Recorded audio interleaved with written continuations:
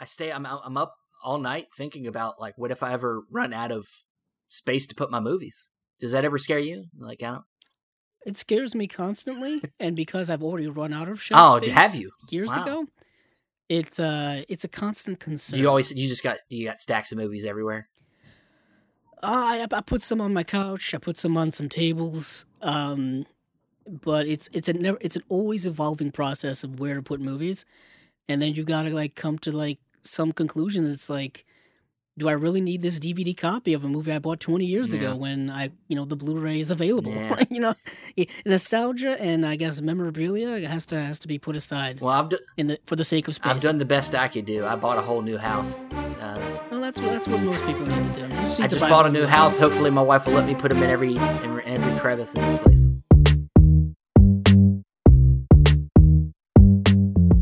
We are back here on a new episode of Chasing Labels with your co-hosts, me, Andrew Cabral, and my friend in filmdom, Stephen Billings. I'm here. Yeah, I coined that phrase years ago, and I'm going to still keep using it, even though it's not in any Webster's dictionary, I don't think. But we're going to use it. And in this episode, there's been so much happening in the last 2 weeks that we can't cover everything, but we're going to cover a lot of it. Yeah, we knew that we were going to run into Criterion Indicator. Probably, we knew that was going to be the big ones. But for some reason, every other label decided this was the time of the month to release something. It's a little overwhelming, but we did our best to narrow down some interesting releases out of all the slates. And we're going to try to discuss as much of it as we can to see if we can excite you about some of this stuff. But before we do that, how's it been going? How you been doing? It's been going well. I mean, 2 weeks goes by faster than you think because we record every 2 weeks. I'll say this, a month goes by faster than you think because it felt like just the other day we were talking about new Criterion release announcements and new Indicator release announcements. We're back again. Now we're already doing it again. And if, before we get into any more movie talk, you can find this podcast on Podbean and Apple Podcasts. Share it with your friends. Please comment. Please rate us. We're loving doing Chasing Labels. It's been fun so far. And this is going to be heavy lifting on this episode. But we are going to get some help soon on some of our future episodes. We're actually lining up guests. If there's anybody out there that feels like they have some stuff to say about some of these film releases, please contact us. Maybe we can set up something. But next episode, I want to go ahead and announce. Next episode, we have Mr. Aaron West, who is a friend who runs the Criterion Now podcast. And he's going to be coming on to talk with us about something we don't know yet. I don't want to spoil it, but he will be joining us next episode. So get excited for that. And yeah, anything else? Anything else before we get into this mountain of movie talk? No, nothing. We got to get into it because every single studio decided to announce releases this week, pretty much. It is. Or not this week, but the last 2 weeks. And we're going to start with our old friends, our old, somewhat reliable, recently not so reliable friends in Warner Archive. Update, if you've been following the chronicles of this Chasing Labels story, it's like a multi-part issue now. Finally, my Warner Archive order that I talked about back in our first episode is finally shipped to me. I got the shipping order yesterday, and I immediately messaged Steven to tell him about the good news, because it has taken literally a calendar month. I ordered on March 15th, and it took until April 16th for them to ship out my order. That's never happened before in all the times I've ordered from Warner Archive or really anyone else, unless it's a pre-order. Yeah. But there are still people who are waiting for that shipment order email, and it's like, we were talking about a little bit before the podcast. They must have shut down this whole operation like right at the end of that sale because it's been a bit of a mess. But the good news, there's a light at the end of the tunnel. There's a rainbow in the future of Blu-rays coming my way. But the buck doesn't stop there because we've got a whole slate of releases. Well, let's hope they keep coming. I mean, we still don't know the future of Warner Archive, but they are on Amazon now with their shop, and let's hope these releases keep coming. And the first one we're going to talk about is just a confirmation. We talked about in our last episode that The Drunken Master 2 was going to come out, and it was April Fool's Day, so we weren't really sure. But now it is confirmed that it's coming out. Yeah, it is confirmed, and it is from a 4K scan of the original camera negative. Yep. So they're going full tilt boogie with it. When it comes to other extras, they haven't announced any. If there are any, I do not know. So that's part of their. When is that coming out, Steven? That comes out. I don't think it's gonna. It hasn't announced an actual date. I don't think yet. Okay, I didn't know if this was like their June slate or anything. No, I think it may be. I don't know. It's not saying anything here. It's just saying I'm assuming it's gonna come out sometime this year. But yes, sometimes they announce stuff, but they don't have dates on them. They say coming soon, or they say. So in this case, no, there's no date on it yet that I'm seeing. Yes, but the next, so these are tentative to come out sometime soon. Yeah. Next is a film that I've held off buying the DVD for years, and I'm glad I did, and that is The Private Lives of Elizabeth and Essex. And this is a film that I've been wanting to get because it stars Bette Davis, and she's one of my all-time favorite actresses. And this is from, let's see, this is a 1080p HD master source from a 4K scan of the original Technicolor negatives. And that's important because those Technicolor masters from like the late 30s are kind of all lost, especially the three-strip Technicolor stuff. If it's not Wizard of Oz, I guess they just didn't really keep it around or preserve it. Well, I mean, I would say one of the other ones is the Red Shoes. The Red Shoes looks amazing. Yes. Yeah. If for all of you who have the Red Shoes Blu-ray, just look at that restoration thing they have on there, and it's like, yeah, this is kind of a Titanic restoration that you're so glad that they undertook. So our next one, I was going to say also with this, with the Private Lives of Elizabeth and Essex, it's also directed by Michael Curtiz. That's another, another reason to get it. He's the same guy that did Casablanca, Mildred Pierce. He's a really great director. He directed a ton of movies, just an absolute ton of movies. His is kind of one of the toughest filmographies to collect completely. Yeah. Just because there are so many. Criterion's put out a few of this stuff. I think with The Boiling Point was another one of his that I think they put out. Yes. He also did Yankee Doodle Dandy. So that's another big one he did. So if Bette Davis and Errol Flynn wasn't enough to get this movie, Michael Curtiz is a great director. Check it out. Yeah. Yes. And the next film is They Won't Believe Me, which is a film starring Robert Young, Susan Hayward, and Jane Greer. I'm looking up release dates. That's why I'm distracted. Yeah. It looks like these are May releases. Are they May releases?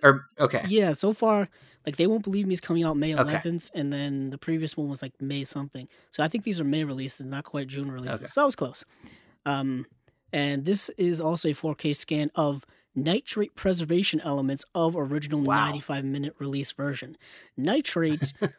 For those of you who don't know what nitrate is, that's what film used to be made of. Yeah. Exactly. Yeah. And nitrate, we talked about this when we talked about our film preservation episode on a Cinema Discovery Project, where the reason why a lot of the old classic films were lost, or the reason why we have such crappy elements now, is because their original nitrate prints just spontaneously combusted because they were so flammable. They would just light up like the 4th of July. Yeah. But yeah, this is a film that's also in black and white, and that's. I don't know much about this one. No features. Yeah. Neither do I, but I love the cast. Yeah, I like the tagline as well. He lived a lie that led him from one disastrous love to another. Well, that sounds like a film. Seems dire. Sounds like a film noir to me. It is 1947, so it is in that wheelhouse. Yeah. Next up is The Yearling. Yes. Which is starring Gregory Peck and Jane Wyman. Gregory Peck just had a birthday recently. I mean, he's passed now, but people celebrated his birthday. And this looks like 4K scan of original Technicolor negative. And this does have a special feature: Screen Guild Players radio broadcast Cartoon Cat Concerto, and the all-important theatrical trailer is on there. Well, this is a Best Picture winner, or I'm sorry, a nomination, not a winner, but it did it did win Best Art Direction and Cinematography, and this is like one of them like movies that back then probably was like something interesting and new, but like now it's only like family kids movies, which is it's basically about a kid that adopts a baby deer, and then it's like hijinks ensues. It's a very endearing cover. Yeah. To the Blu-ray. It's I also really love how Warner Archive just uses some form of the original posters or close to the original posters. None of the new terrible Photoshop garbage we get nowadays. It looks like it was nominated for 7 Oscars. Yeah.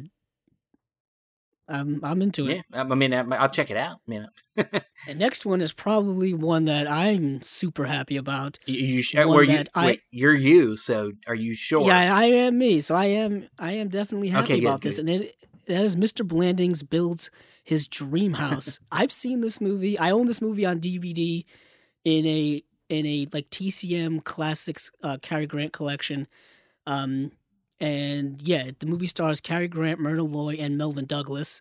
An amazing cast. It's a great like screwball-esque comedy where if you've ever seen the movie what's that movie with Tom Hanks and Shelley Long? Oh my goodness, where he buys the house and the house is just falling apart. It's kind of like that. Oh, shoot. I'm gonna look. Sleepless in Seattle? I don't know. No, I don't know. You're close, though. I know. I'm just. I was like, "What's a Tom Hanks movie?" Oh, The Money Pit. It's called The Money Pit. I haven't even seen that movie. I'm sorry. You've never seen the movie? No. I bought it a few years ago on Blu-ray just because I wanted it. But yeah, basically, this is a great comedy starring Cary Grant. It's right in that. Yeah, it's 1948.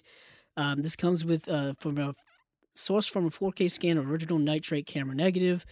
There are some special features on here. Classic cartoon, House of Tomorrow, Lux Radio Theater with Cary Grant and Irene Dunn, Screen Directors Playhouse with Betsy Drake and Cary Grant. It's a radio program, and the theatrical trailer. But yeah, I love this movie.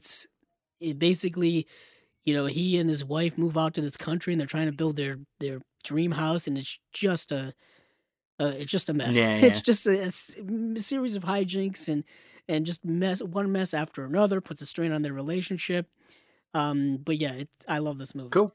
And I'm so glad it's getting an upgrade. Awesome. Next is Escape from Fort Bravo, 1953. It's sourced from a 4K scan of the original camera negative. Nothing in the way of special features that they've announced so far, unless there's one theatritrical trailer. They didn't have to list that. Well, they didn't have to list it. Well, I don't know why they did. It's directed by John Sturges, and we know him. He's done he's done a few good movies like The Great Escape.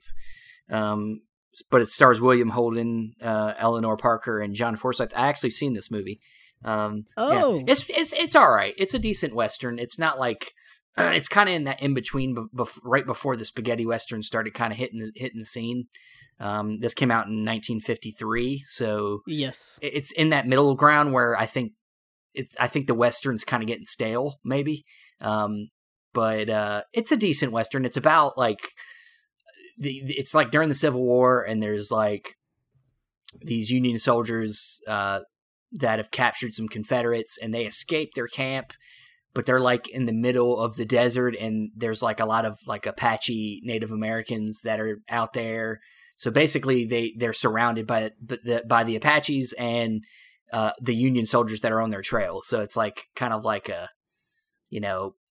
hangout movie in the desert trying to escape, kind of. It's okay. It's not bad, but it's not like, I wouldn't say I'm super excited for this one, but it's a decent film, decent Western. Nice. Well, next up is a film called The Tender Trap, and it is from 1955, and they are utilizing 4K scan of the original camera negative, and there are some special features on here. There is Frank in the 50s featurette, excerpt from the MGM Parade featuring Debbie Reynolds, excerpt from the MGM Parade episode 8 featuring Debbie Reynolds again, and the theatrical trailer. I don't know if you could tell, Steven, this movie stars Frank Sinatra and Debbie Reynolds. Really? as a pair of romantic opposites in this romance classic. Yeah, I think it's like, I think Frank Sinatra plays like kind of like a womanizing guy, which makes sense, I guess. Yeah, not that big of a stretch. Yeah, and I think he like meets some other like couple, and then basically both couples kind of like fall in love with the opposites. Like he falls in love with his girl, and they fall in love with it's a musical. So I mean, yeah, if you're gonna have Frank Sinatra, he's got to sing. Yeah, and Debbie Reynolds, Yeah. So that's very, very true. But next is Bachelor in Paradise, film starring Bob Hope and Lana Turner. Nice to see more Lana Turner on Blu-ray. That's always a plus. This is from a 4K scan of the original camera negative, and no special features, only a theatrical trailer. I'm down for anything with Lana Turner. I gotta get more of her stuff in my collection. All right. Yeah, she's kind of one of those all-time great classic actresses. She's in movies like Peyton Place and Postman Always Rings Twice. Imitation of Life, she was in. That's a great movie. Douglas Sirk film. The Bad and the Beautiful. Yeah, I love the reference to her in one of my favorite movies, LA Confidential, where they go into that bar and Guy Pearce thinks that the girl that's with that gangster guy is not Lana Turner. It's like some fake, but it actually is Lana Turner, and she slaps him in the face. Yeah, it's pretty great. We covered that film entirely on Cinema Discovery Project. Yes. So it's in our archives, or season 1 of the podcast. Yeah. And so more Lana Turner, the better for me. So is that it? Or are there that more? Is it for Warner Archive. That is it for Warner Archive. Yeah, so that's their May corridor of films, I believe. Yeah. And that's some stuff in there that I do want to get. Yeah. There's Warner Archive, like we've said before, has always got they got a great catalog, and they have a lot to offer, and they're not nearly as crazy as Kino, which is what we're heading to next. Oh, here we go on the Crazy Train. Yeah. You know that song "Crazy Train" by Ozzy Osbourne? I've never heard of it. Never heard of it before. Yeah. Anywho, it's this popular song. They play it at every single sports stadium on the planet, probably. And Kino has taken that motto seriously, because every single day since our last podcast, I think they've announced some new release in the future. It's amazing. Instead of giving us all of them at once, no, let's do them one at a time per day. Well, we decided to pick a few to talk about. And the first one I'm gonna list here is they announced for July 27th they're bringing out on Blu-ray DVD Stranger on the Run from 1967. It stars Henry Fonda, and this is directed by Don Siegel, who is, he's done some stuff you might have seen. He did he directed a shit ton of Invasion stuff. of the Body Snatchers, The Killer. He did The Killer. He also directed a lot of early Clint Eastwood stuff. Yeah. Oh yeah, definitely. Yeah, he directed. He did Escape from Alcatraz, and I think he directed Dirty Harry. Yeah. But this is like a western. He Henry Fonda plays like a drunkard who escapes from prison, and basically he's looking for, I guess, a woman he loves in this like railroad town, and basically it's the police after him kind of movie. It's I have never seen it, but it's Henry Fonda. It's a western. It might be good. It's got a brand new HD master from a 2K scan from an Interpositive. They got a new audio commentary by film historian, screenwriter Gary Guarani. They got a trailer. They got a newly commissioned artwork, which this does come with a slipcover, which is kind of a new thing for Kino. What do you think about Strangers on the Run? Anything with Henry Fonda, I'm always down for. Yeah. I'm always down to watch any of his stuff. I'm always down to get any of his stuff. And it is. I'm glad that they have new features on here. That's always good to see. Yeah, and like you said, Stephen, the slipcover thing is kind of new for them. Yeah, they've done it in the past, but they're doing it more frequently now. Oh yeah, and I don't know if the slipcovers are limited to they're only their first print or first run or first 1,000 copies or whatever. But I don't know how limited those slipcovers can be. Yeah, I'm just if you're a slipcover nut out there like myself. Yeah, I'm assuming they're limited, and eventually, like any Blu-ray that we get, out in the market, a lot of times the slipcovers just stop coming. So I think that's what's going to happen is eventually they're just going to stop making them. But they're not going to tell us how many that it'll be until that is. So that's my thought. But yeah. But the next release we're going to talk about is another Western of sorts. It's from 1965. It's Shenandoah. And it's directed by Andrew V. McLaglen. McLaglen. Yeah. It stars James Stewart, one of your favorites. And Yes. It's got a new... I don't see that it's got any kind of new restoration on it. It must have a decent one already. But it does... I hope they do something. Well, it's not saying anything yet, but does say that we have a new commentary from film historian Michael F. Blake and C. Courtney Joyner and Konstantin Nazar. And then there's looks like a special feature, the Defiant Virginian, a Super 8 short film. And then it's got a trailer and whatnot. And have you seen this one? Yeah, I have this on DVD, actually. Okay. And I have seen it, and it's really good. Like, I really love it. It's a darker, Yeah. I mean, it's a 60s Western, so the 60s Westerns are kind of darker. Yeah. And it's a pretty dark Western. I believe, this film is basically Jimmy Stewart's character and his family are like kind of they're just like it's set during the Civil War, and it's a drama, but like his family doesn't want to be a part of the Civil War, so they're just kind of like they just stay out of it. Yeah. And he's in Virginia, but he doesn't want to join the Confederate Army because he's against slavery, and he's just not joining the North. They're just staying out of it. But what happens is I think one of his sons gets taken prisoner, and basically he and his other sons have to go on this journey to find his son that's been taken prisoner. And it's a really harrowing, really solid Western film. And I'll say this though, when I initially became a fan of Jimmy Stewart, I didn't think that he would be believable in Westerns, because you see him in like, the Frank Capra movies of the 30s and It's a Wonderful Life and stuff like that. And you're like, there's no way this guy could be believable as a hardened Western, character actor person. But he's totally believable in all the Westerns I've seen him in.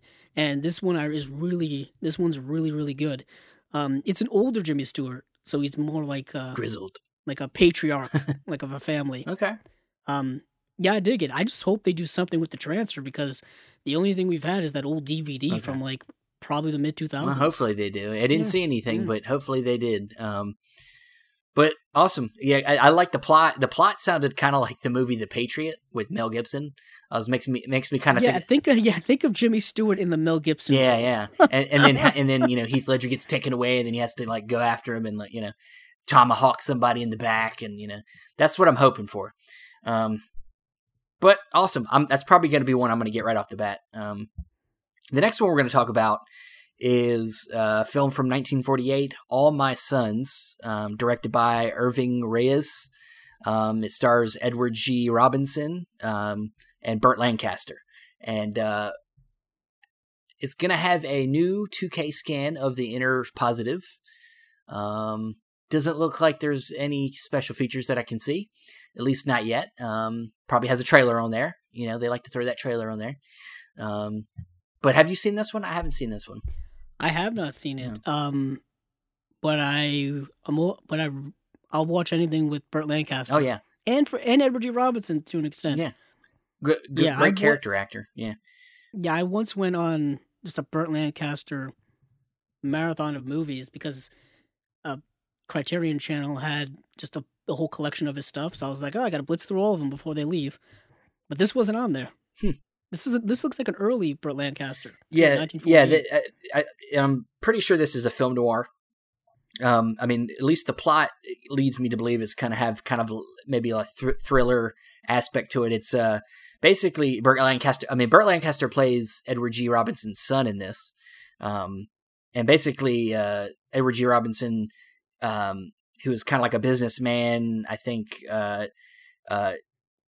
of he does a criminal act and then frames his business partner, and his business partner goes to prison. And then years later, Edward G. Robinson's son, played by Burt Lancaster, marries the daughter of his business partner. So it's like some kind of like dramatic, twisted turn of fate, going on in there. So we'll see how. I'd be interested in watching it. I might want to watch it before I buy it, but yeah. Yeah, apparently it's also based on a play. I like movies based on plays. Do you now? I do. Well, I can tell you that the next film we're talking about is probably not based on a play. So if that disappoints you, I'm sorry. But the next one... Okay, I forgive you. Yeah, okay. So the next we're going to talk about is... it's a movie that's got two titles. It's called Chino, or a.k.a. The Valdez Horses. This is directed by John Sturges. And it stars Charles Bronson. And this is another Western. It's got... I don't see anything about new restoration. Let's see. No, it's got a new 2K scan from 35mm print. It's restored from the Studio Canal 1.371. It's got master with French titles and credits. You got some TV spots. You got some alternate opening titles. So it's got some special features here. This also comes with a slipcover also. Limited edition. So yeah, have you seen this one? I have not seen this at all. There's a lot of Charles Bronson I still need to see and get. I'll be honest with you, I haven't gotten too much into Charles Bronson. I think the few movies I've seen of his, I haven't been like super like into his movies or him as an actor. But that's just me. Yeah, I mean, I've always been a fan of him. I haven't seen a lot of his stuff, but he did a lot of movies in like the 70s and 80s. Yeah. I know in the 80s he got more into doing kind of B movies, like with Canon Films. Yeah. Where, like basically all the Death Wish sequels were all done by Canon Films, who were basically just making schlocky B movies. Mm-hmm. But I've seen the first Death Wish. I know he was in The Dirty Dozen. He was in like The Mechanic, The Majestic. He was in so many movies that just had like these, like, and they were all kind of like these tough, like badass guy roles, like super macho man guy roles, and that just seems to be like his persona throughout his career. Yeah, and this movie is kind of like that kind of. I would say it's almost a cliche now of a kind of like story where it's like the grizzled, older, experienced person teams up with some young teen that needs like, a father figure or some kind of figure. And that's kind of what this is. I mean, that's from what I gather. So they're still making that movie now. Yeah. They still make that movie all the time. Yeah. I mean, like The Professional, like in different ways, but they make that same kind of story up all the time. But yeah. And next, we got another Don Siegel film here. Now you talked about how he's. I see a trend. Yeah, you see how he. You said how he worked with Clint Eastwood a lot, and this is one of them movies coming out August 3rd. You got Coogan's Bluff from 1968, and this actually has maybe a couple. It's got a couple good commentaries on here. It's got an audio commentary from filmmaker Alex Cox. Nice. And got one from another commentary from Sledgehammer. I don't know who that is. Creator of Alan Spencer. I don't know. You know what that is? No, it just says audio. It says new audio commentary by Sledgehammer! Exclamation point. Creator Alan Spencer. So whatever Sledgehammer is, Alan Spencer is the creator of it, and he's doing a commentary for this movie. So this movie's got 2 new commentaries and a new interview with actor Don Stroud, a radio spot, and 2 theatrical trailers. Well, one's a teaser trailer, one's a regular trailer. Poster and image gallery, reversible art, which is kind of cool, and then the slipcover. Yeah. I watched this the other night, and it's a typical Clint Eastwood movie from the 60s or 70s, where he's just like this hardened, like badass dude, and he's just plays by nobody's rules.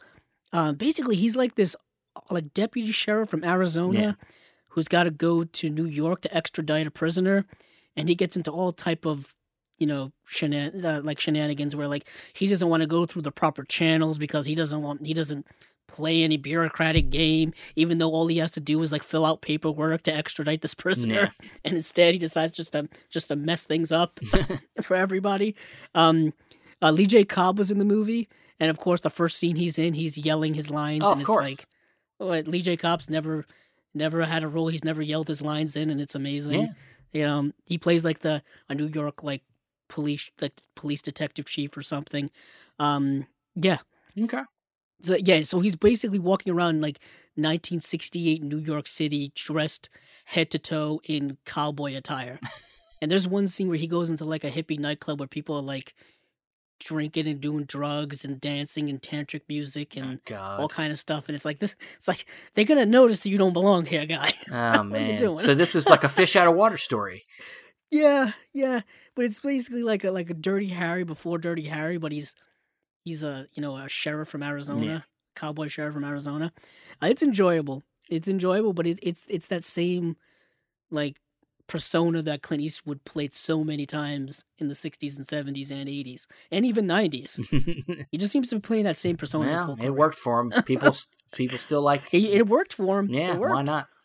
Well, our last the last one archive we'll talk about, or I'm sorry, Kino Lorber that we'll talk about is coming out in July 27th. I think the reason this one's coming out is probably partially because Joaquin Phoenix won his Oscar a couple years ago, or has it been 2 years now? But a year ago, whatever it is. I can't even. I don't even remember. The whole last year was a blur. Was it last year? Holy, all last year's a blur. But maybe it was last year. Yeah, but this is a Joaquin Phoenix film, and it's called Clay Pigeons. It came out in 1998. It's got a new audio commentary from director David Dobkins. And David Dobkins, he's kind of, I think, like a mainstay of a few of these actors. Like Vince Vaughn's also in this movie, and he's done like Wedding Crashers, and he's done some, I think he did Fred Claus. I think he did some stuff with like Owen Wilson and stuff too. So he's kind of a mainstay with the comedy scene. But this also stars Janine Garofalo. I think Scott Wilson plays a sheriff in this too. I haven't seen it, but I looked at the trailer and it looks pretty enjoyable. Yeah, I always love watching like movies that, famous actors or well-known actors or actresses that we know now were in early on in their career. Yeah. You can kind of see like where they got their start. Yeah. And I know Joaquin Phoenix had been in stuff much, much earlier than this, but this is like pre-Gladiator Joaquin Phoenix. You know what I mean? So it's like before he became, relatively well-known. Yeah. Which is kind of cool. Yeah, this does have a new audio commentary, like you said. 5 TV spots. I don't know why that's something to write home about, but 5 TV spots. Nothing in the way of saying what, where the master or where the transfer is coming from. Janine Garofalo, I've always been a big fan of. Janine Garofalo actually went to the same college as I did. Oh, okay. But I don't think she ended up finishing there. I think she ended up dropping out because she hated it. But anywho, yeah. So I'm looking. I was actually glad that you mentioned this because I wanted to add it to the slate of releases, and that's about it for Kino. There's a few more releases, but we can't cover everything. Yeah, dude, they're out of control. They're out of control. Like there's a movie here. Actually, I just want to mention this movie quickly because it connects to a movie we're going to talk about later. Slow Dancing in the Big City, starring Paul Sorvino, is also coming out in July. I want to mention that because there's another movie starring with Paul Sorvino in it that we're going to talk about soon. Okay. So I wanted to make that connection. All right. I mean, and that does have a new 2K scan for Interpositive. It's got new interviews with composer Bill Conti and actor Nicholas Coster. So they're putting in some. Hey, I like Bill Conti. But it's one of those combined Scorpion releasing and Kino Lorber releases. Okay. So that's also kind of important to mention. There's another one here, like a combined Code Red and Kino release. So there's kind of like some team ups going on here. Yeah, I mean, why not? Why not? That was interesting. Awesome. But moving on to the next label and the never ending. Where are we going now? Let's go over to Shout Factory or Scream Factory for the most part. Scream/Shout. Let it all out. Yeah. Yeah, talk about a slate. They dropped this kind of kicked off the slates of the week this week.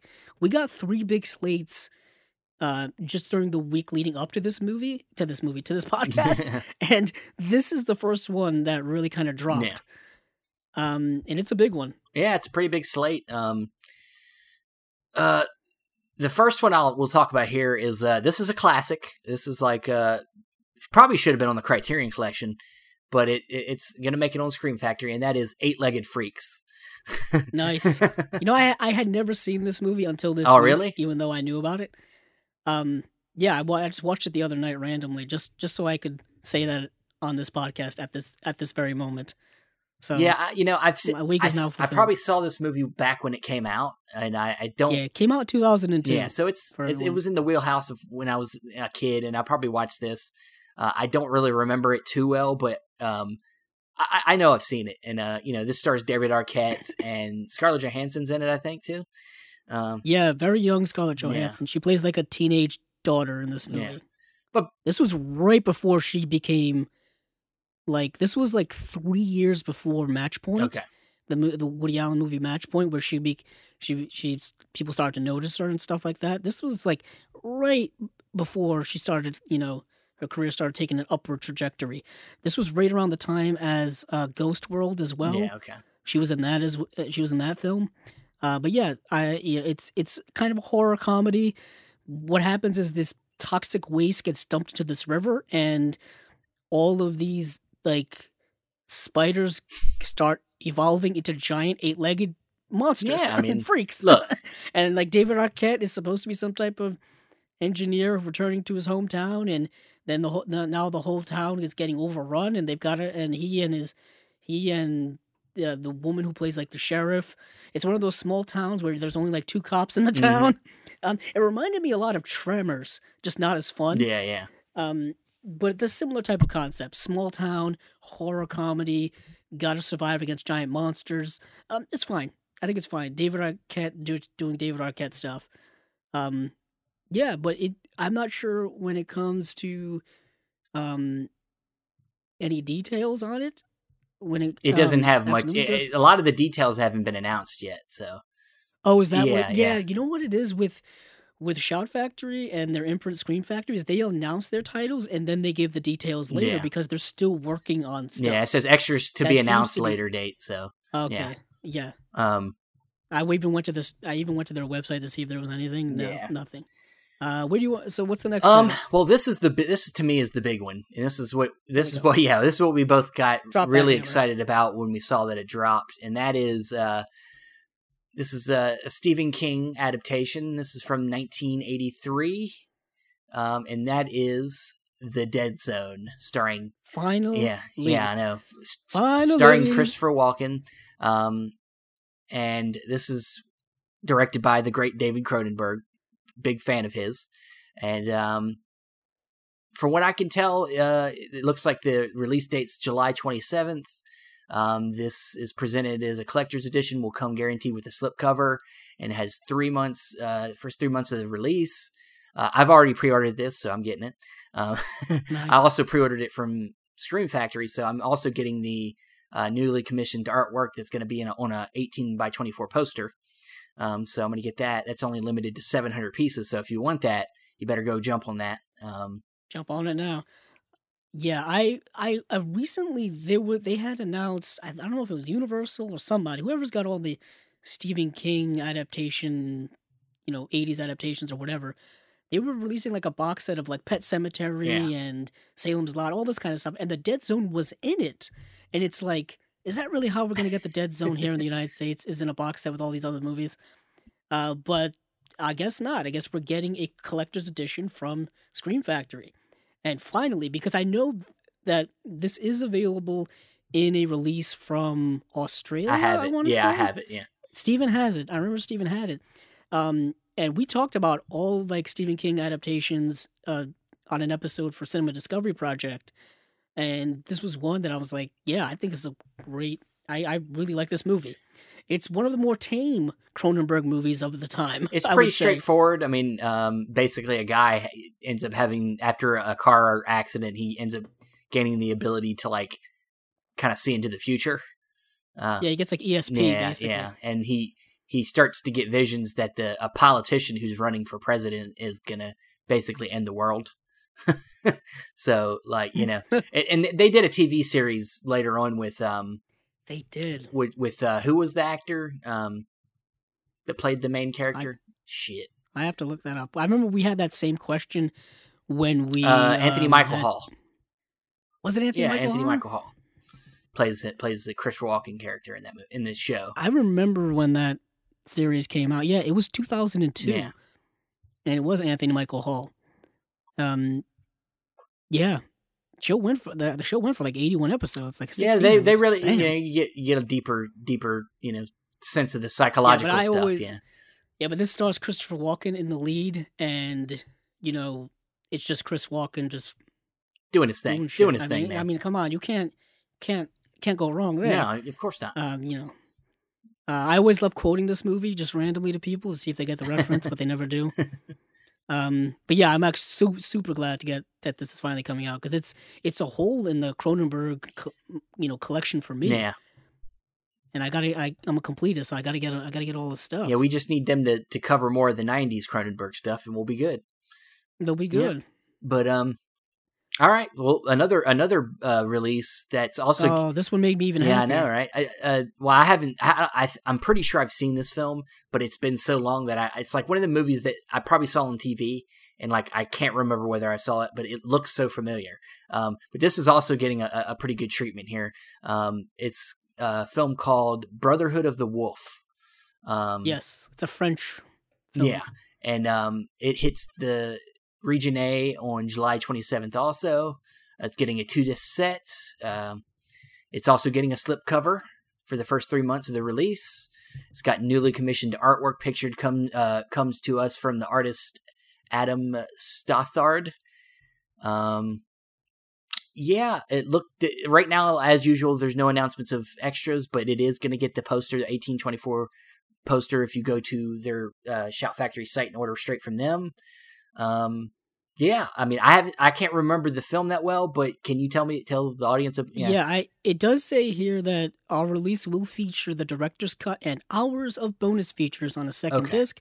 Also, our release will feature both the French and English audio, because, like I said, it is a French film, so it is originally in French.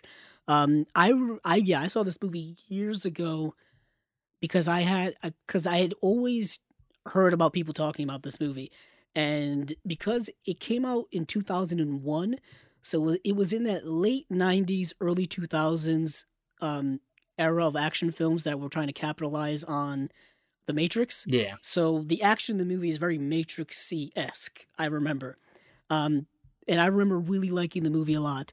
It's set in like the 18th century France, but it's kind of like a fantasy type world. Yeah, basically there's like a mysterious beast that's like killing people, and there's like an investigation behind it.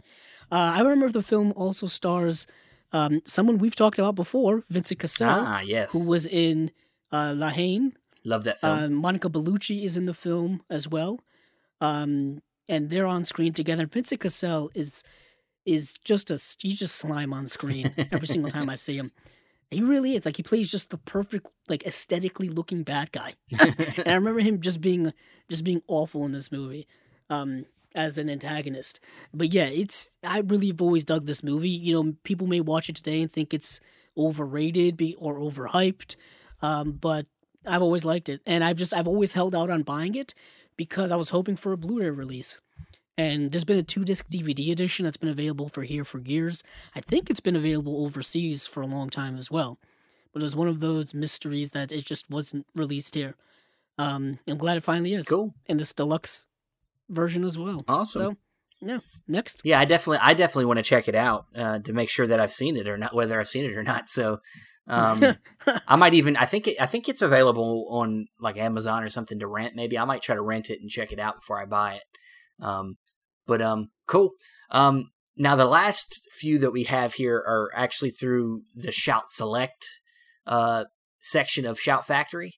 So these are considered to be the more I guess you could say critically acclaimed movies that I laugh at least one of these as being critical. Go on. But the first one we'll talk about here is a movie called State in Maine. Yes. And this has a huge cast. Alec Baldwin, Philip Seymour Hoffman, William H. Macy, Sarah Jessica Parker. The list goes on.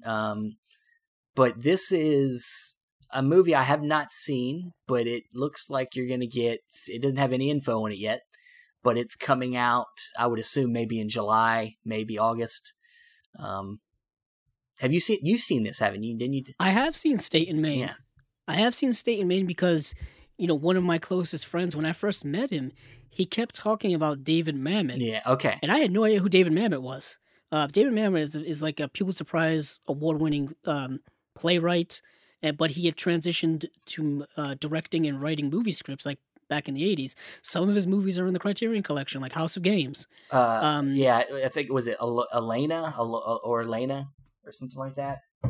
Is another one of his. Oh, yeah, or was it Orleana? Orleana, that's it. Yes, which I think also stars William H. Macy. But he had done, I think, the movie Homicide as well, which is also in the Criterion collection. Both of those, House of Games got a Blu-ray release. The other one didn't. But he's also directed, what other, he's done, I'm just looking right now. He did the movie Red Belt, which I think Chiwetel Ejiofor was in. He did that movie Spartan, which is kind of like a thriller. He did a movie called Heist. But yeah, Oleana was the movie you were talking about. But he also wrote, I believe he wrote the screenplay for, what's the movie? No, I can't remember. Let's see. Yeah, he did. I think he wrote the play of Vanya on 42nd Street. He did the screenplay for Wag the Dog. Glenn Ross. That's the movie I was talking about, because it was based on his play, and he wrote the screenplay for that. And for me, when it comes to David Mamet, I think he's a better writer than he is a film director. Mm-hmm. I think he writes, better plays, better screenplays than he is a film director. Yeah. He also, he wrote the screenplay for Ronin, to the John Frankenheimer film. Okay. Which is a great film. So I think he's a better screenwriter. But anywho, getting back to State in Maine, it's a movie he both wrote and directed, and like you said, star-studded cast. Yeah. An absolute star-studded cast in it, and it just seems... I didn't expect this to get a Blu-ray release. I wasn't expecting it at all. But it's a welcome thing. Yeah, cool. I'll check it out. I mean, the problem I think with Shout Factory and Shout Select releases is some of their stuff is a little overpriced.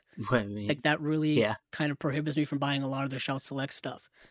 But yeah, okay, it's cool. Well, next, speaking of crazy, out of their mind, this one blew me away, because this one came straight out of my childhood. And also, I'd like to go ahead and thank them. I guess if I decide to buy this, but I want to go ahead and thank them ahead of time for helping them get rid of this, one of the films in my collection that has a snapper case. And as a collector, goodness, it's ancient. I know, as as a collector, DVDs used to come in these like snapper cases. It's ridiculous. And everything gets stuck on the snapper cases when you line them up on your shelf. Yeah, it's rough. But the film, and this is, once again, I can't believe it's in Shout Select, Little Big League. I can't believe this movie is getting a Blu-ray release. I can't believe we remember. Like I can't believe we remember it. It's like the lesser version of Angels in the Outfield. I was just going to mention that. And also like Rookie of the Year. Rookie of the Year was the other one. It got overshadowed by both of those movies. Speaking of which, we need an Angels in the Outfield. Yeah, we're saying, and look, that has stars in it. That has Danny Glover. That has Joseph Gordon-Levitt. Christopher Lloyd. Joseph Gordon-Levitt. Why doesn't that have like a Shout Select release? Well, I think one, it's owned by Disney. Yeah. And two, if it's going to come out, it's going to come through their like exclusive Disney Movie Club line. Like they released all the Mighty Ducks movies on Blu-ray. Well, this is what's going to happen. Goofy movie. This is what's going to have to happen. They're going to have to do a reboot of some sort, just like they're doing with the Mighty Ducks right now, and then they'll release it on Blu-ray. They have to come up with a reason to put it out. So because people won't just buy it. But tell the people what the premise of this Well, Little Big League is basically about a kid who acquires the ownership of a Major League Baseball team, which in this case is the Minnesota Twins. And he's like 12 years old. Yeah, he's a young kid. I mean, I'm sure he's a baseball kid. He's like a fan of baseball, but he's not, he's never owning a team is a big responsibility. So, the movie's it's been a long time since I've seen it, but I would assume, if I'm remembering correctly, it's about how, they don't respect him as being the owner, but then, they learn from him being a kid, learning about the beginnings of why you love baseball in the first place, because he's a kid, And, it's, like I said, it's a little overshadowed, but I don't think it's as good as the two other movies we talked about. I like Rookie of the Year and Angels in the Outfield more. Yeah, it's like it's kind of culty. It's a movie. It's kind of culty. Yeah, it's a movie you watch when you're a kid, and you're like, how cool would it be to own your own favorite sports team? You know what I mean? I think I can't remember if he's friends with the previous owner or if it's his grandfather or something like that. But the previous owner passes away and basically leaves him the team in his will. Yeah. And it's like, oh, that's nice of you, I guess. Thanks. I guess I know what I'm doing. Yes. But it's, if anything, if I decide to buy this, it'll be because of nostalgia. And to replace the DVD I have. Got to get that out of there. Yeah, got to get all the weeds out of my collection. But and the last select we're going to talk about here is actually a big one here. This is a Oscar-winning film. Yes, we are moving way at the other side of the spectrum. Speaking of let's do this. It's opposite day now, and now we're going to talk about a film that's critically acclaimed. It won Best Picture. The director won Best Director, and it's the Roman Polanski film, The Pianist, starring Adrian Brody. Honestly, I'm a little embarrassed to say I haven't seen this yet. Yes, I have seen the movie. It won Best Actor, Best Director. Did not win Best Picture. Oh, did it not? I thought it did. No, 2003 so would have been Chicago. That was the Chicago. Then it should have won Best Picture. Probably. Yeah, it was Chicago, The Hours, The Pianist, Gangs of New York, and The Two Towers. Lord of the Rings, The Two Towers. You know what I was pulling for that? Well, year. I was going to say there's at least two movies there that I would have picked. I mean, I haven't seen The Pianist, but I bet you it's better than Chicago.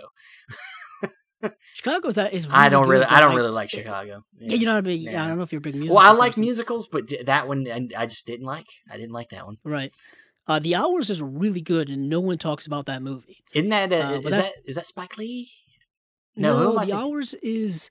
It's Stephen Daldry's the director, but it stars Nicole Kidman, Julianne Moore, Meryl Streep, Stephen Delane, Miranda Richardson.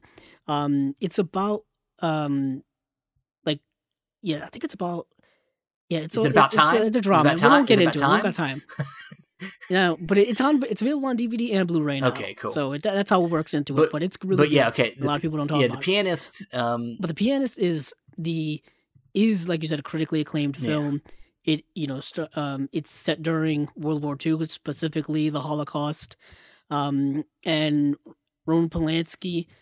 He is obviously persona non grata for decades now for obvious reasons. But it's one of his most, I don't want to say beloved films, but it's one of his best, for lack of a better term. Okay. It's, deeply dramatic, very harrowing. Adrian Brody's amazing in the movie. And it's kind of the standout of Adrian Brody's career in terms of his acting performances. And the movie is 19 years now? 19 years? Yeah. Surprisingly, this hasn't gotten a release sooner. Yeah. I know it's Roman Polanski, and I know for obvious reasons, his people stay away from his stuff now, especially in modern times. But it's still a movie that I'm surprised it didn't get a Blu-ray release 10 years ago or something like that. Yeah. It's supposed to come out July 13th. So. Yeah.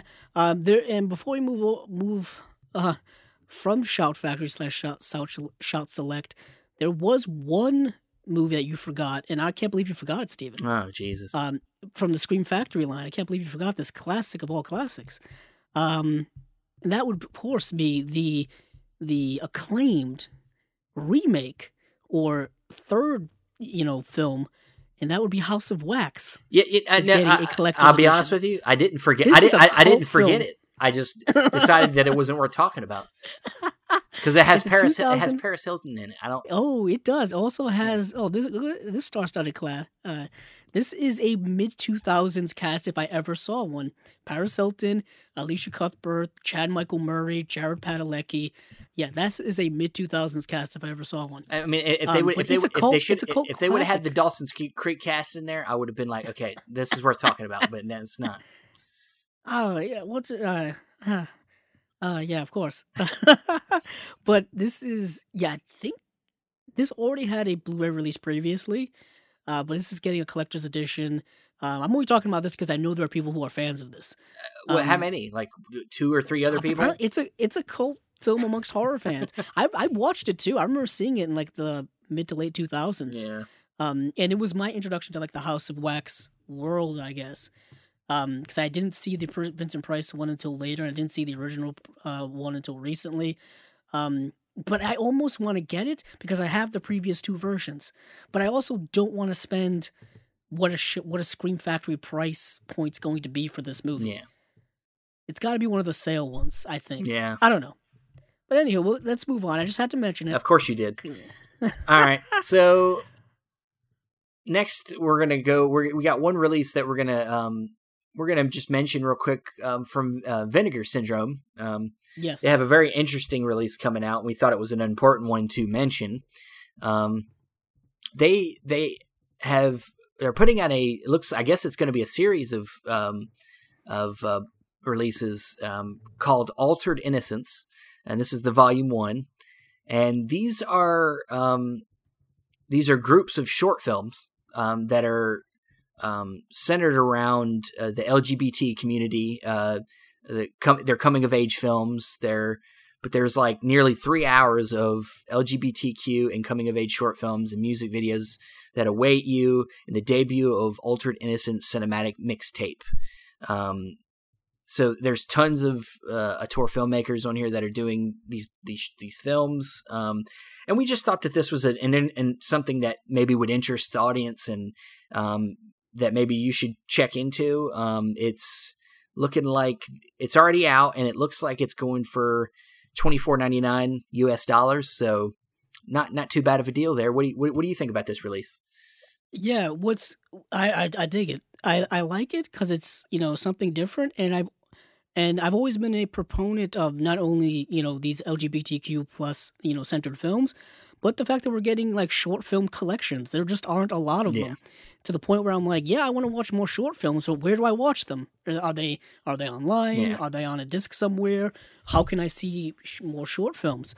And what is really cool about Vinegar Syndrome is if you go to their website, I think all of their releases are limited, but on the page for their releases, they tell you how many are left in stock, so you know when to order. Like if it goes from like 1,000 to 500 in a day or two, you know that it's a hot item and people are buying it, so you better order it now. Basically, it's one of the only sites I've ever seen that does that with their stock. No one else seems to do it, so you never know when things are gonna go out of print or sell out somewhere. But on their site, you can tell. Yeah, and their stuff is limited edition, and they tell you it's limited edition. Yeah, I think it's down. I think this release is actually down to about 700 and something releases. Yeah, I'm on there right now. It says 772 left in stock, and I think they started out at 1,100 copies. Yeah. So people are buying them. Yep, definitely. So if you want to grab this, I would do it soon, because that's a pretty good price, I think, for a large collection of short films. 3 hours worth. I mean, that's not too bad, I don't think. Yeah, it's 164 minutes worth. Yeah. So, that's one. Can never tell between what a 6 and an 8 looks like, depending on the font. And check out Vinegar Syndrome's other stuff too. Definitely. I'm only starting getting into their catalog, so I'm not the one to go for recommendations. I'm starting to look to it. I'm always kind of searching around, looking to see what other labels are putting out, to see if anything entices me. So I don't think I have any of them in my collection yet, but this will be the first one. So cool. And now we move on to, we have 2 more labels to talk about, and these are the big guns, at least in our eyes. And for us personally, for us personally, it's the ones we I think we both spend the most money on. And that and Criterion Collection is going to be the is that where you want to go first? Yeah, let's go Criterion. Okay. You lead us through this.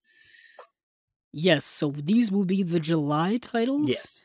So these will be coming out right in the middle of the, if you're here in the United States, so, or if you're near one of these stores, the Barnes & Noble 50% off Criterion sale, or, if you can get it online through shipping or whatnot. If the sale is indeed happening again this year, these should come out during that sale period, which is perfect time to buy some of these. Yeah. First up here is Bringing Up Baby, which when I saw this, I screamed so loud in joy, because every time I go by my shelves, I see the old 2-disc DVD version, and I'm like, when am I going to get a Blu-ray of this movie? And finally, we got one here in the States, in Region A land, through Criterion. This is a Howard Hawks film. This film came out in 1938. This is quite possibly one of my favorite screwball comedies of all time, and one of my favorite Katharine Hepburn and Cary Grant films of all time. I just love it so much. I've seen it so many times. Basically, Cary Grant is like this paleontologist, and he's like this really stuffy kind of scientist guy, and Katharine Hepburn's the complete opposite. She's very loose and carefree, and but she's really smitten with him, but he's beholden to someone else, so she's trying to like win him over the whole time, and so she just like tricks him into like all kind of shenanigans. Yeah, and she has a pet tiger that's called Baby. It's the term Bringing Up Baby. It's a leopard, I think. Is it a leopard? Yeah. It is a leopard. You're right. Yeah. And basically, what happens is this leopard gets a hold of this dinosaur bone, and Cary Grant has to get it back, but then like a dog buries it in the yard in her Connecticut home, so he has to stay there until he finds it, and she's just trying to keep him there for as long as she can because she loves him. It's really, in just chaos ensues. It's hilarious. It's very much. I mean, it's very much a very like you said, a screwball to the. Yeah, it's a atypical screwball. Yeah, comedy. I mean, there's not much in the sense of plot. It just is more about the shenanigans than anything that happens between the two. And I'll say, out of the Cary Grant performances I've seen, this is one of the most, like, I think, different of him I've ever, like, because he's playing kind of a doofus of sorts, even though he's supposed to be smart. Yeah, he's kind of playing a doofus. Yeah, this was right around the time. This was around the time of His Girl Friday. Yeah, and this movie are around the same time. This is when the Cary Grant, comedic persona, on-screen persona that people would know him for started to first show up. And this is where that really puts him on the map. And I just love Katharine Hepburn so much. I thought she was fantastic. She's exhausting to watch sometimes because she talks so fast. She talks so fast. You're like, God. That's that Howard Hawks like dialogue, like from His Girl Friday, where they're just going back and forth, and it's just you're going 100 miles a minute. And I think this was one of the films that kind of got her out. I don't know if this was around the era where they labeled her like box office poison, and this was one of the films that kind of got her out of that, or if it was slightly later when she started doing films with Spencer Tracy, because this was before she started doing films with Spencer Tracy. And yeah, because I think their first film together was The Woman of the Year, which came out, I think, 1940, 1941. Also in the Criterion Collection. Also in the Criterion Collection. But yeah, I love this movie so much. And it's getting a new restored 4K digital transfer with uncompressed monaural soundtrack, audio commentary from 2005 featuring filmmaker Peter Bogdanovich, new video essay on actor Cary Grant by author Scott Eyman, who just, I think, did a new book on him. Scott Eyman's done a bunch of biographies about old Hollywood people. New interview about cinematographer Russell Meddy with cinematographer John Bailey. New interview with film scholar Craig Barron on special effects pioneer Linwood Dunn. New selected scene commentary about costume designer Howard Greer with costume historian Shelley Foote. Howard Hawks' A Hell of a Good Life, a 1977 documentary by Hans Christoph Blumenberg featuring the director's last filmed interview. Audio interview from 1969 with Cary Grant. audio excerpts from a 1972 conversation between Hawks and Bogdanovich, trailer, and then English subtitles. And then there's an essay book. And then there's a booklet that has an essay by critic Sheila O'Malley and also a short story from 1937 by Hagar Wilde on which the film is based. So a stacked special features package if I ever saw one. I don't know if it's going to carry over all of these special features from the DVD. That doesn't seem to be the case with Criterion a lot. I don't know if you've ever stumbled into that, Steven. No, yeah, I mean, I've never owned this movie, so I don't know. Well, that seems to happen with a lot of their stuff, where if it's a Criterion re-release, the special features will be different. Okay. So if you're a completist, you may want to hold on to your older editions. Right. That's happened with like the Manchurian Candidate for me and with Notorious and stuff like that. Okay. So yeah, that's that film. Let's move on to the next film, which is Andrei Tarkovsky film. So it's a heavy film. This is a big one, I think, for a lot of collectors because we've been, I think a lot of cinephiles have been waiting for more Tarkovsky to get Blu. This is one of the specific ones they've been waiting to get a Blu-ray release. So yeah, this is Mirror from 1975. And this has a new 2K digital restoration with uncompressed monaural soundtrack. Andrei Tarkovsky, A Cinema Prayer, a 2019 documentary about the director by his son Andrei A. Tarkovsky. Cool. The Dream in the Mirror, a new documentary by Luis Milne and Sean Martin. New interview with composer Eduard Artemyev. Islands, Georgy Werberg, a 2007 documentary about the cinematographer. Archival interviews with Tarkovsky and screenwriter Alexander Misharin, and New English subtitle translation, plus an essay by critic Carmen Gray, and for the Blu-ray, the 1968 film proposal and literary script by Tarkovsky and Misharin that they ultimately developed into Mirror. So yeah, this is a Tarkovsky film, and there have been a few of his films released through Criterion. Stalker, Ivan's Childhood, Solaris is another one. Andrei Rublev is another one. Those have all gotten the Blu-ray upgraded treatments, and now Mirror. I'm very curious, Steven, if we're going to get a Tarkovsky box set in the future. Well, that's the only thing that would keep me from buying this right away. Well, and I love my Tarkovsky. I mean, from what I've seen, he is. Correct me if I'm wrong. I mean, he's not a director that directed a lot of films. Did he only direct like maybe 10 films, maybe in all? Let me look. The only reason I would even hesitate, but this hasn't stopped in the past, is that some of his movies have already gotten Blu-ray releases. I was going to say the other. I think Kino's put out a couple of his films. Yeah, like Winter. Let's see. He directed. Looks like 12, he did like The Sacrifice. 11. The Sacrifice was put out by Kino.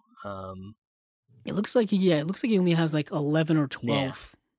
So that would, I mean, you could do like an Essentials box set, like maybe kind of like what they've done with Fellini, but obviously a complete box set of his films is probably not going to happen through Criterion. But I mean, do we really need a box set for everybody? I mean, I'll take it.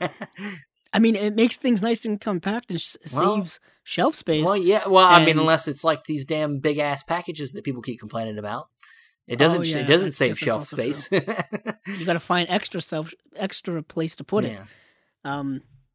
Yeah, but that's the only thing that would ever keep me from getting this. But chances are, I probably will. Yeah, I'll probably just pick it up. Yeah.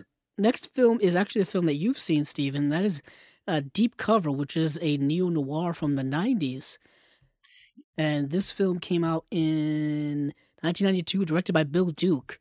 And people probably know Bill Duke mostly for being an actor than being a director. Yeah. But he has directed a few movies. Yeah, he's done a lot of movies, actually. I haven't seen a lot of them, so I'm very interested. But yeah, I mean, this is kind of like it's very 90s. When you watch it, it feels like the 90s, but this gives you kind of maybe a little bit of the feeling of like The Departed, which would come later.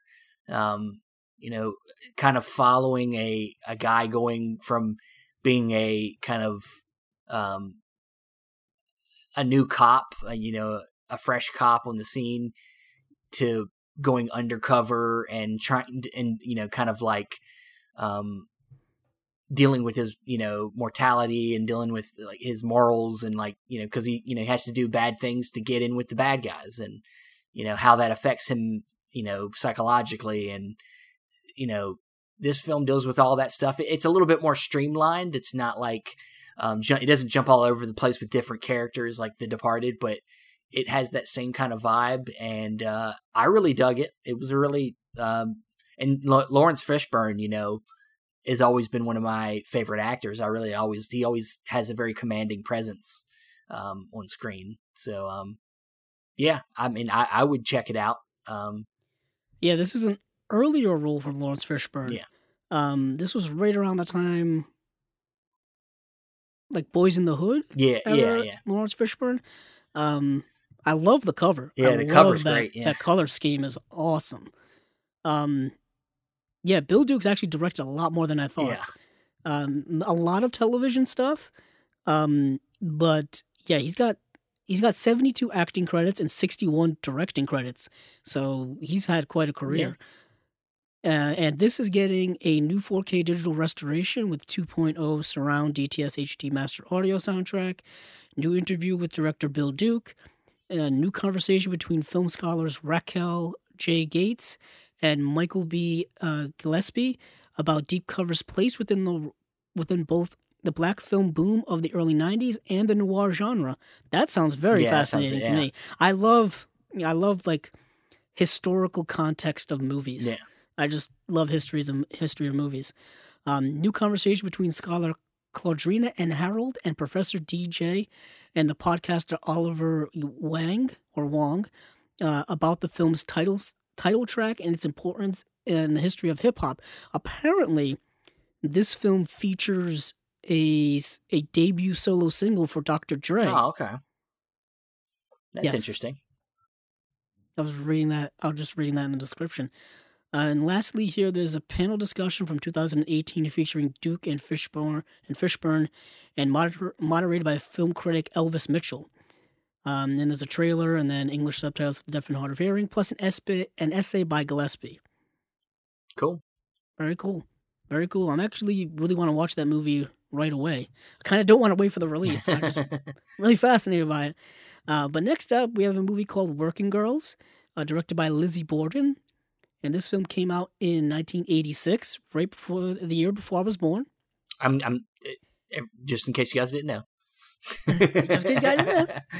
Yeah. Just so you know when his birthday is. What month? Yeah, 1987. Come on now. What's the month? What's the month and the day? So that you know. And this has a new restored 4K digital transfer supervised by director Lizzie Borden, with uncompressed monaural soundtrack on Blu-ray.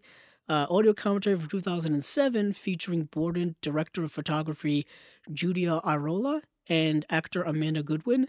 A new conversation between Borden and filmmaker Betty Gordon. A new conversation with actors Louise Smith and Amanda Goodwin, producer Andy Gladstone, and first assistant director Vicky Funari. New conversation with sex workers Antonia Crane, Daphne, Selena the stripper, and Joe Weldon.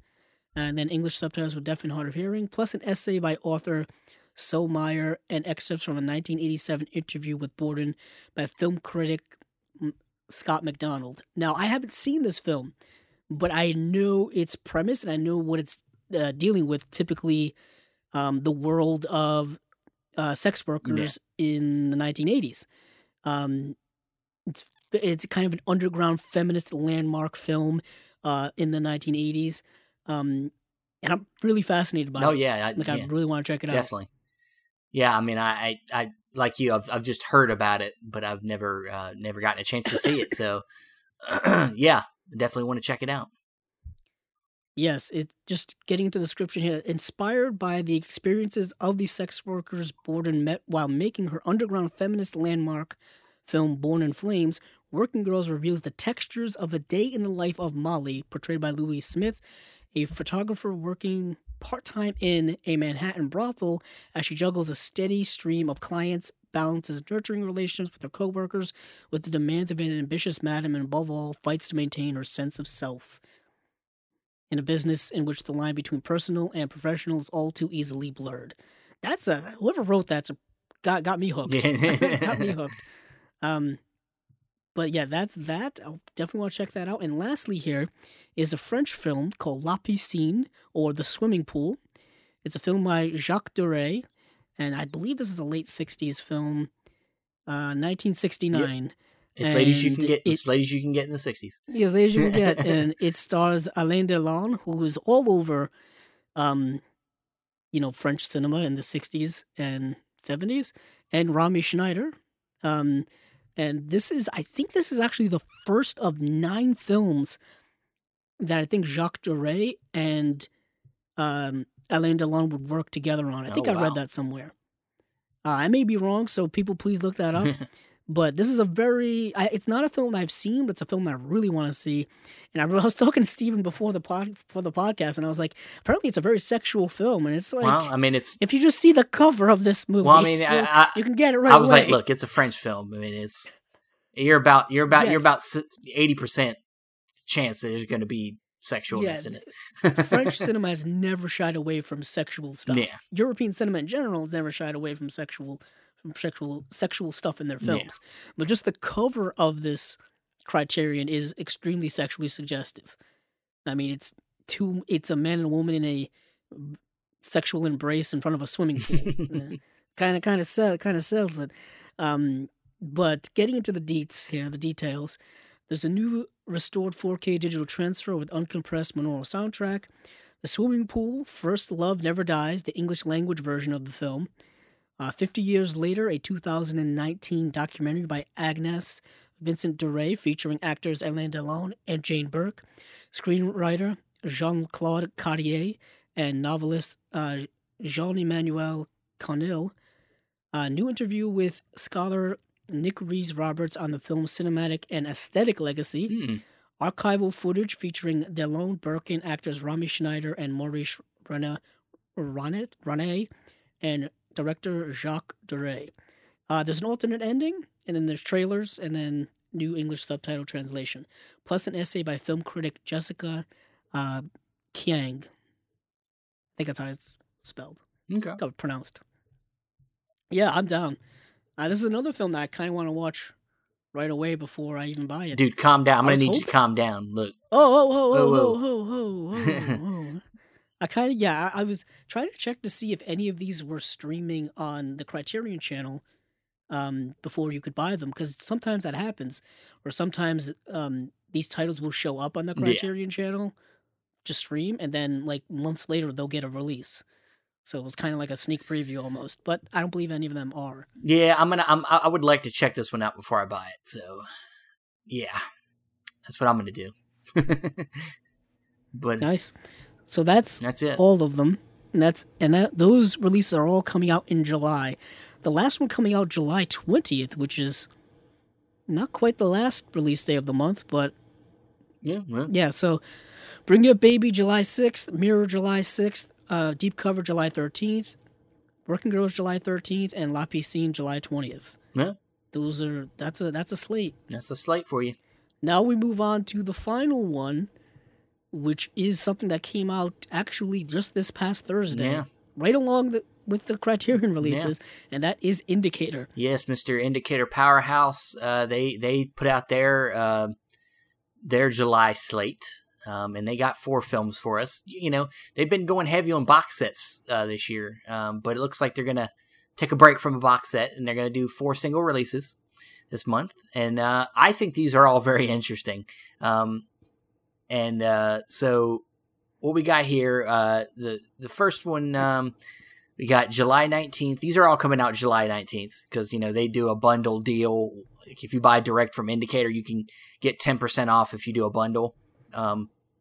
But July 19th, we have a limited edition Blu-ray, UK Blu-ray premiere of The Day of the Dolphin, directed by one of the great directors, Mike Nichols, starring George C. Scott. So this Indicator limited edition Blu-ray special features are 4K restoration, original stereo audio, We have the selected scenes commentary with academic and film historian Sheldon Hall from 2021. We have a new interview with actor John Corkese from 2021. We have archival interviews with screenwriter Buck Henry from 2023. Or I'm sorry, 2020 in the future. Nice. 2003.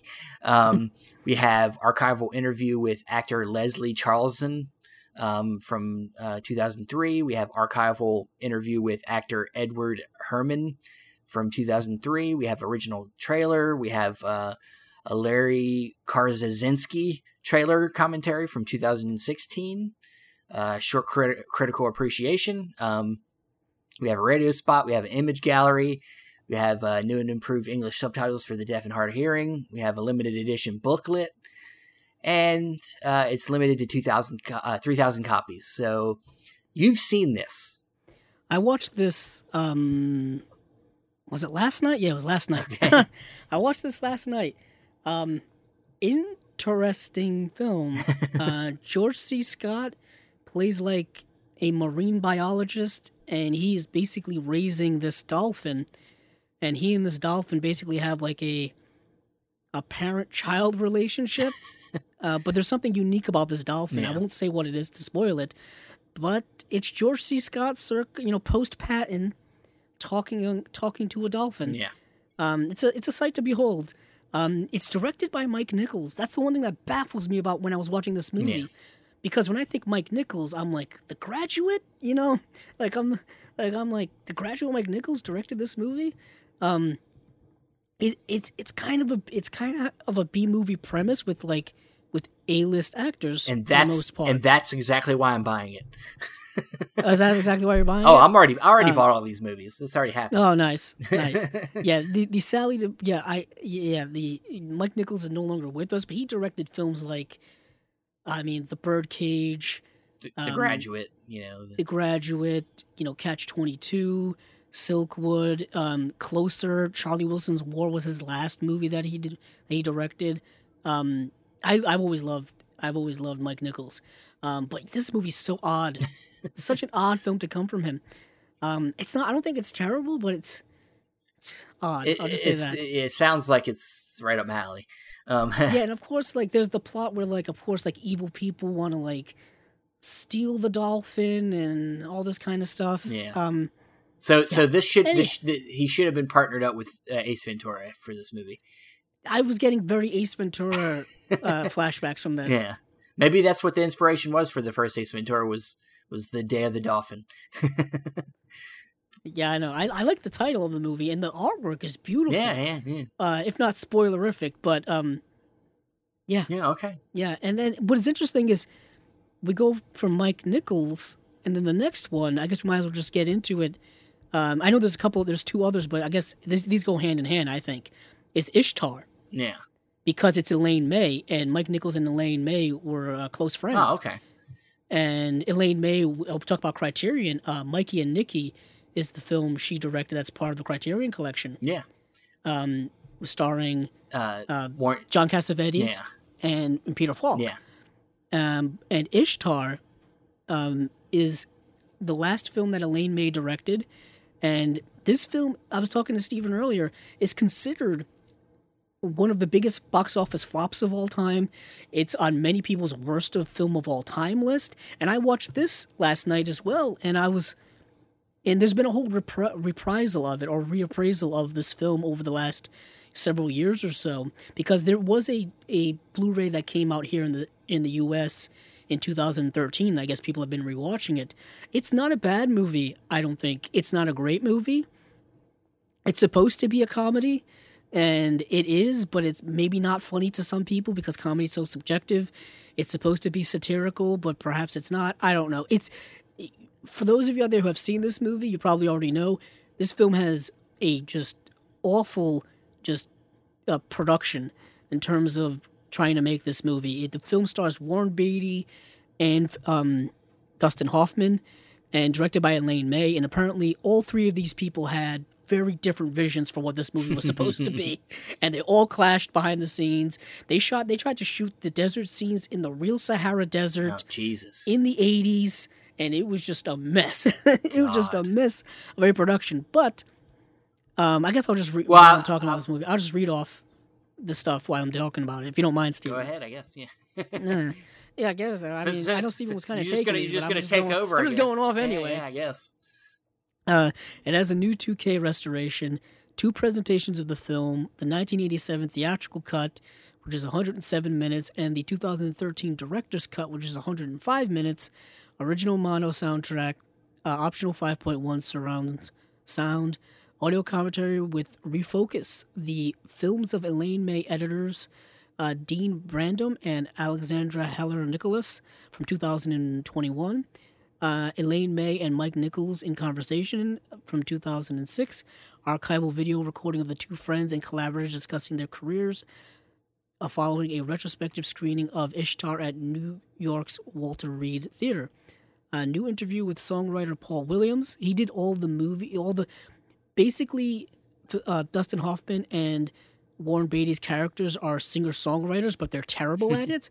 So Paul Williams, who was the composer, had to purposely write bad songs for them, which is kind of where a lot of the comedy comes from. And then there's a new appreciation with actor, comedian, and filmmaker Richard Ayoade.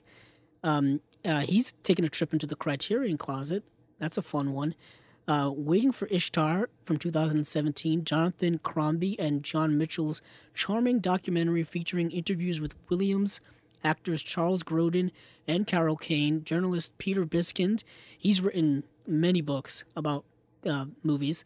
And David Plum, film critic Jay Hoberman, and others. Original theatrical trailer, image gallery promotional and publicity material, new interview and improved English subtitles for the deaf and hard of hearing, limited edition exclusive booklet with a new essay by Jessica Kiang, archival articles and interviews, and an overview of contemporary critical responses and film credits. And this is the UK premiere on Blu-ray, limited edition of 3,000 copies, and it says more extras to be announced. Wow. So who knows? Damn. It's a lot.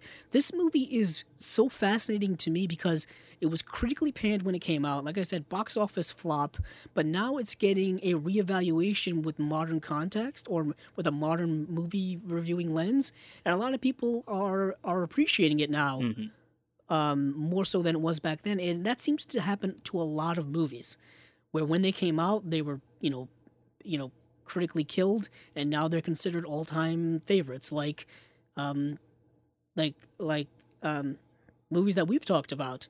The Night of the Hunter was critically destroyed when it came out, and now it's like a film school classic. The same thing with Vertigo, killed, and now it's considered one of the greatest movies of all time. So who knows? But this is a fascinating release. I'm very curious to get it and to really dive into all these extra features because there's so much context around the movie. And it is Elaine May's last movie, and it came out in 1987, the year I was born, for anyone keeping count at home. He's so vain. He's so, so vain. I think this podcast is about me. But apparently this movie was so tumultuous for Elaine May's career. She's never directed a movie ever again. Wow. And apparently destroyed the friendship between Warren Beatty and Elaine May, who were friends before this movie came out. Apparently, like, Warren Beatty wanted to do this movie because he felt that he owed Elaine May for some previous work, and that he felt that the studios had never given Elaine May the film that never let her make the film that she wanted to make. Her previous work had all been messed with by the studio. Gotcha. In a very Orson Welles type way. And apparently, like, the complete opposite happened on this movie, where she wasn't able to make the movie she wanted, and it was a complete mess as well. And it destroyed their friendship, according to what I read on Wikipedia last night. Oh, well, that's to be trusted. All right, so that's why I'm like, Ishtar. I want to get this movie just for that. But yeah, you can do the other two. Oh, thanks. Steven. I kind of took that from you. Thanks for letting me be involved in the podcast now. I feel like a jerk. I'm just kidding. It's all good. But all right. So we got a couple more releases here. We have this one. This one looks interesting to me because it kind of makes me think about like some recent, like The Nice Guys. It gives me The Nice Guys feel, a movie that came out not too long ago, because this looks to be kind of like a comedy noir detective type of story. It's called The Big Fix, and it stars Richard Dreyfuss, and you got John Lithgow in there, Susan, I can't say her last name, but this is a movie from 1978, and it seems to be like a private detective type of story. It's got a high definition remaster, original mono audio commentary with Little White Lies editor David Jenkins from 2021. We got a new interview with director Jeremy Paul Kagan from 2021. Man, these are very recent. So they must be just getting them in. We have a new interview with novelist and screenwriter Roger L. Simon from 2021. You got the original theatrical trailer, TV spot. You have an image gallery. You have new and improved subtitles for The Deaf and Hard of Hearing. You got the limited edition booklet with the new essays from Will Harris and archival articles from interviews and an overview of contemporary critical responses and the film's credits. And this is limited to 3,000 copies. I have not seen this, but I like Richard Dreyfuss. I like old school Richard Dreyfuss stuff. This is like right off this successes he had from like Close Encounters. And are you interested in this one? Oh yeah, I've been eyeballing this one for a couple of years. This movie, okay. Because there's a Twilight Time release of this one here in the States. Okay, and I'm curious if it's the same transfer, because it was one of Twilight Time's like later releases, like before they shifted or went. They didn't go. Yeah, they went under, but before they shifted over to the other website, Screen Archive. Yeah, Screen Archives. Yeah. Which is still releasing Twilight Time releases, but they're only releasing like 2 releases or 3 releases every couple of months. It's not like it used to be. But it had a release, so I don't know if it's the same transfer or not. There's definitely probably more special features and new special features here. Okay. Which is really cool. That's the one thing about Indicator we've mentioned many times. A lot of their special features are new and probably exclusive to their release to their editions. I want to check it out. Cool. I really do. It's that 70s. Yeah. I believe 70s Richard Dreyfuss, like Jaws and the Goodbye Girl. This is a year after Jaws was what, 73? I don't know. Isn't it your favorite movie? No, it's not. I don't know numbers. I can't remember things. I'm getting too old. 1975. Yeah, I was close. But yeah, this is right after all that success from Jaws and Close Encounters, and I think this is something he produced himself. He was one of the producers, so I think he probably had a lot invested in this one as an actor, and I'm interested in checking it out. And that fro is amazing. So that haircut's really good. I just like the clean layout of the cover art for this release. Yeah. And it's very centered. Yeah. Balanced. Well, I would say the same thing about the next release too. I think the cover of this one's pretty centered and balanced. I don't know how you would describe it. But this is from a big director. I would say this is a pretty big release because it's from a big director, from Werner Herzog, from 2001, Invisible, which if you try to search this movie on IMDb, you're going to have trouble finding it because there's like 1,000 movies called Invisible or some form of that. Invincible. Yeah. Or Invincible. I'm sorry. There's so many movies with that title or close to that title that it's hard to find. But Invincible is a 2001 Werner Herzog film. It stars Tim Roth. And it's going to have a 2K restoration from a 4K scan. And you have the original English and German soundtracks available in 5.1 surround sound and 2.0 stereo. You're going to have an audio commentary with director Werner Herzog in German with optional newly translated English subtitles from 2002. You have new interview with director of photography Peter Zedlinger from 2021. You have a UK theatrical trailer, German theatrical trailer, U.S. theatrical trailer. You have image gallery, promotional and publicity material. You have new and improved English subtitles from the deaf and hard of hearing. You have a newly translated English subtitle for the Italian soundtrack. And then you have your limited booklet with new essay from Jason Wood, archival articles and interviews, and an overview of contemporary critical responses and film credits. It's limited to 3,000 copies. I mean, this is Werner Herzog, so I'm going to check this out. And it looks like a very kind of interesting, like, once again, another, I think, World War II set film that we're talking about, you know? Do you know much about this one? I do not. I'm just reading the description right now, and apparently it was his first dramatic work in a decade when it came out. Oh, okay. Stars Tim Roth and Udo Kier. Oh, yeah.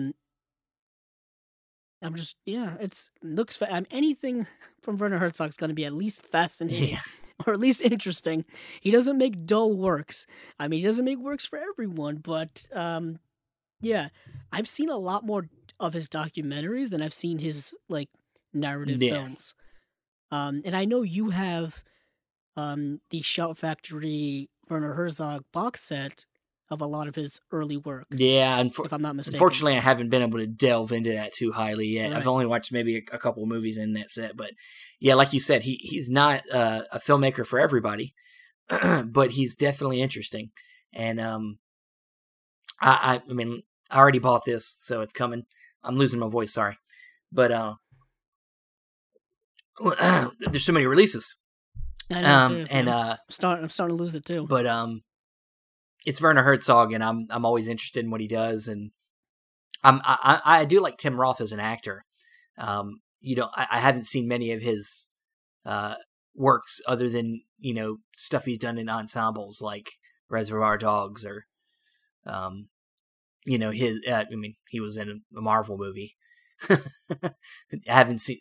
He was in The Incredible Hulk. Yeah, he was in The Incredible Hulk. So other than that, I haven't seen much of his work either. But I've always liked him in everything he's in. So yeah. I'm also a big fan of Tim Roth as well. And Werner Herzog, he seems to be a man of many talents. He's doing feature films, documentaries, acting. I've seen the film that he did back in the 70s. With Klaus Kinski, Gire, Wrath of God. Yeah. That movie's a trip. Yeah. I've really wanted to see Fitzcarraldo. I haven't seen Fitzcarraldo yet, because I wanted to see the documentary about the making of Fitzcarraldo, which is actually, I've heard, is better than the film Fitzcarraldo. It's just, he's an odd man with an odd career. I'm trying to find out what the name of it is, but I can't. I don't know if he directed it. Anywho, whatever it is. But I know that the documentary has a Criterion release on DVD from years ago, and that's never been given an upgrade.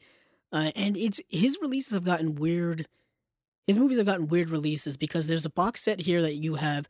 There's a box set in the UK from the BFI of his releases, but both of them have different releases, different movies, and different transfers. Like here in the States, the transfer for his version of Nosferatu is worse or different than the one that they used in the BFI in the UK.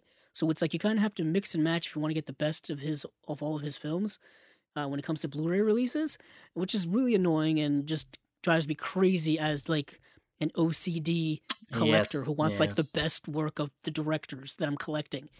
So I'm just glad to see more of his stuff getting good releases on Blu-ray. So that's everything when it comes to most of the major boutique labels that Steven and I tend to collect from often. Yeah. Yeah. I'm worn out. I'm tired, but we got one more thing to talk about, and it's mostly me. I wanted to just spotlight real quick before we wrap it up. I finally got a long-awaited release in the mail during our in-between time here, and this was a release that was kind of it was delayed because they had some issues with, I think, some special features or something on disc. They had to reprint some stuff, or there was some kind of error or something. I don't know, but they had to do some work to get it back right. And about a month later, they finally started getting these shipped back out. But Severin Films has released a new box set, a new collection from a filmmaker named Andy Milligan. It's called The Dungeon of Andy Milligan.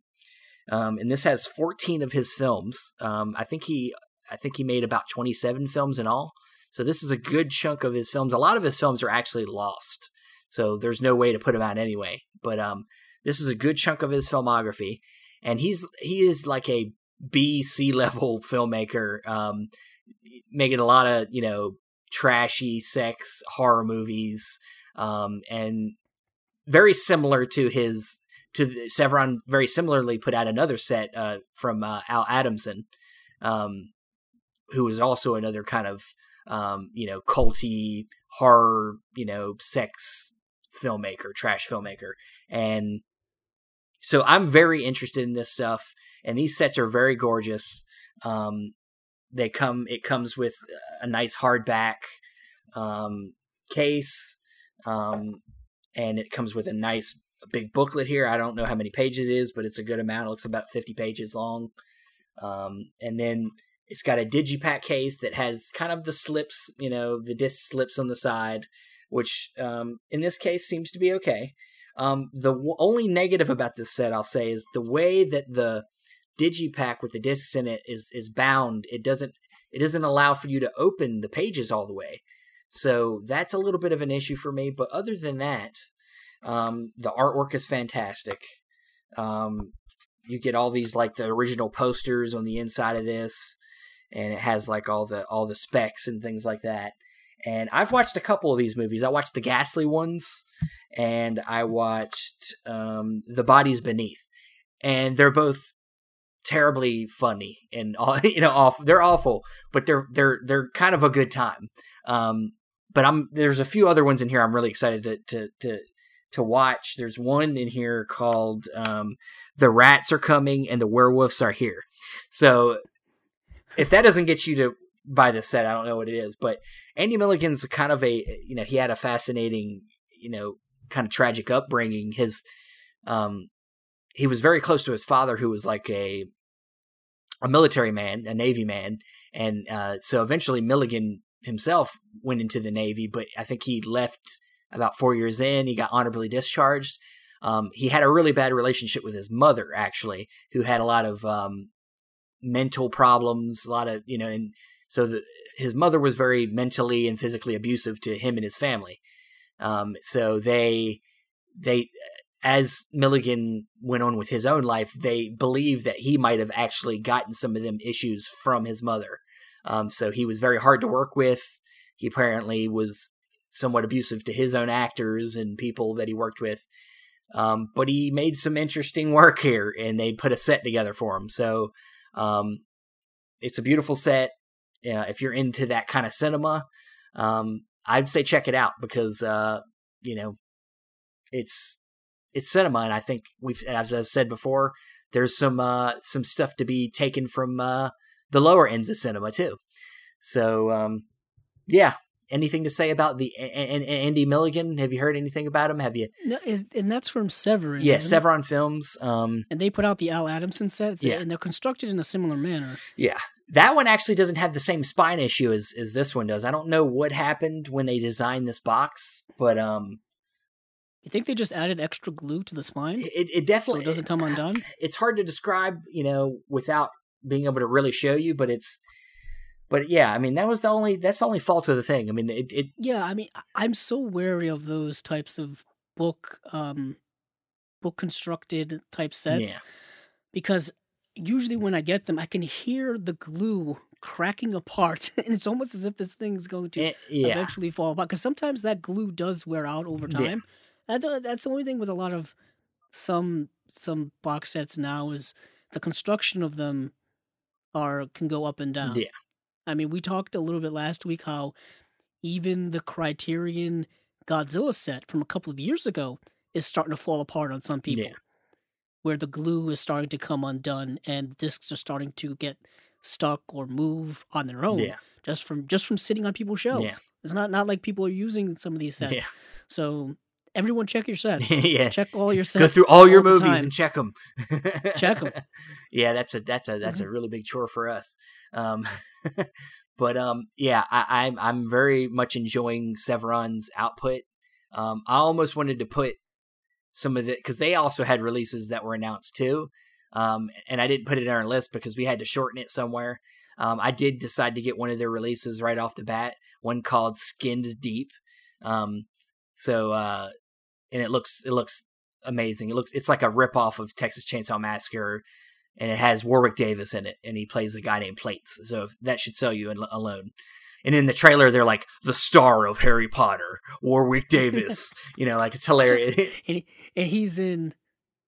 like a couple minutes of the movie. Couple minutes in the whole franchise, like, not even in it that much. Yeah. There was 8 movies. I'm pretty sure he's got like 10 minutes of screen time, maybe. But he was Professor Flitwick. Yeah, but I'm very much getting into this type of cinema, and it's a great set.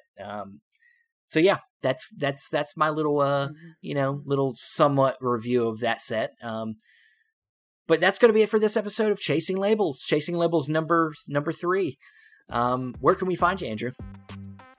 You can find me on Twitter at Cabzilla06, as well as my YouTube channel, Cabzilla Productions. And you can find me on Facebook, Stephen Billings. You can find me on Instagram at Chasing Labels 16, or on Letterboxd at Chasing Labels. You can find the audio for this podcast on Podbean or Apple Podcasts. Thank you once again for listening, and hey, keep on buying them movies. I know I will.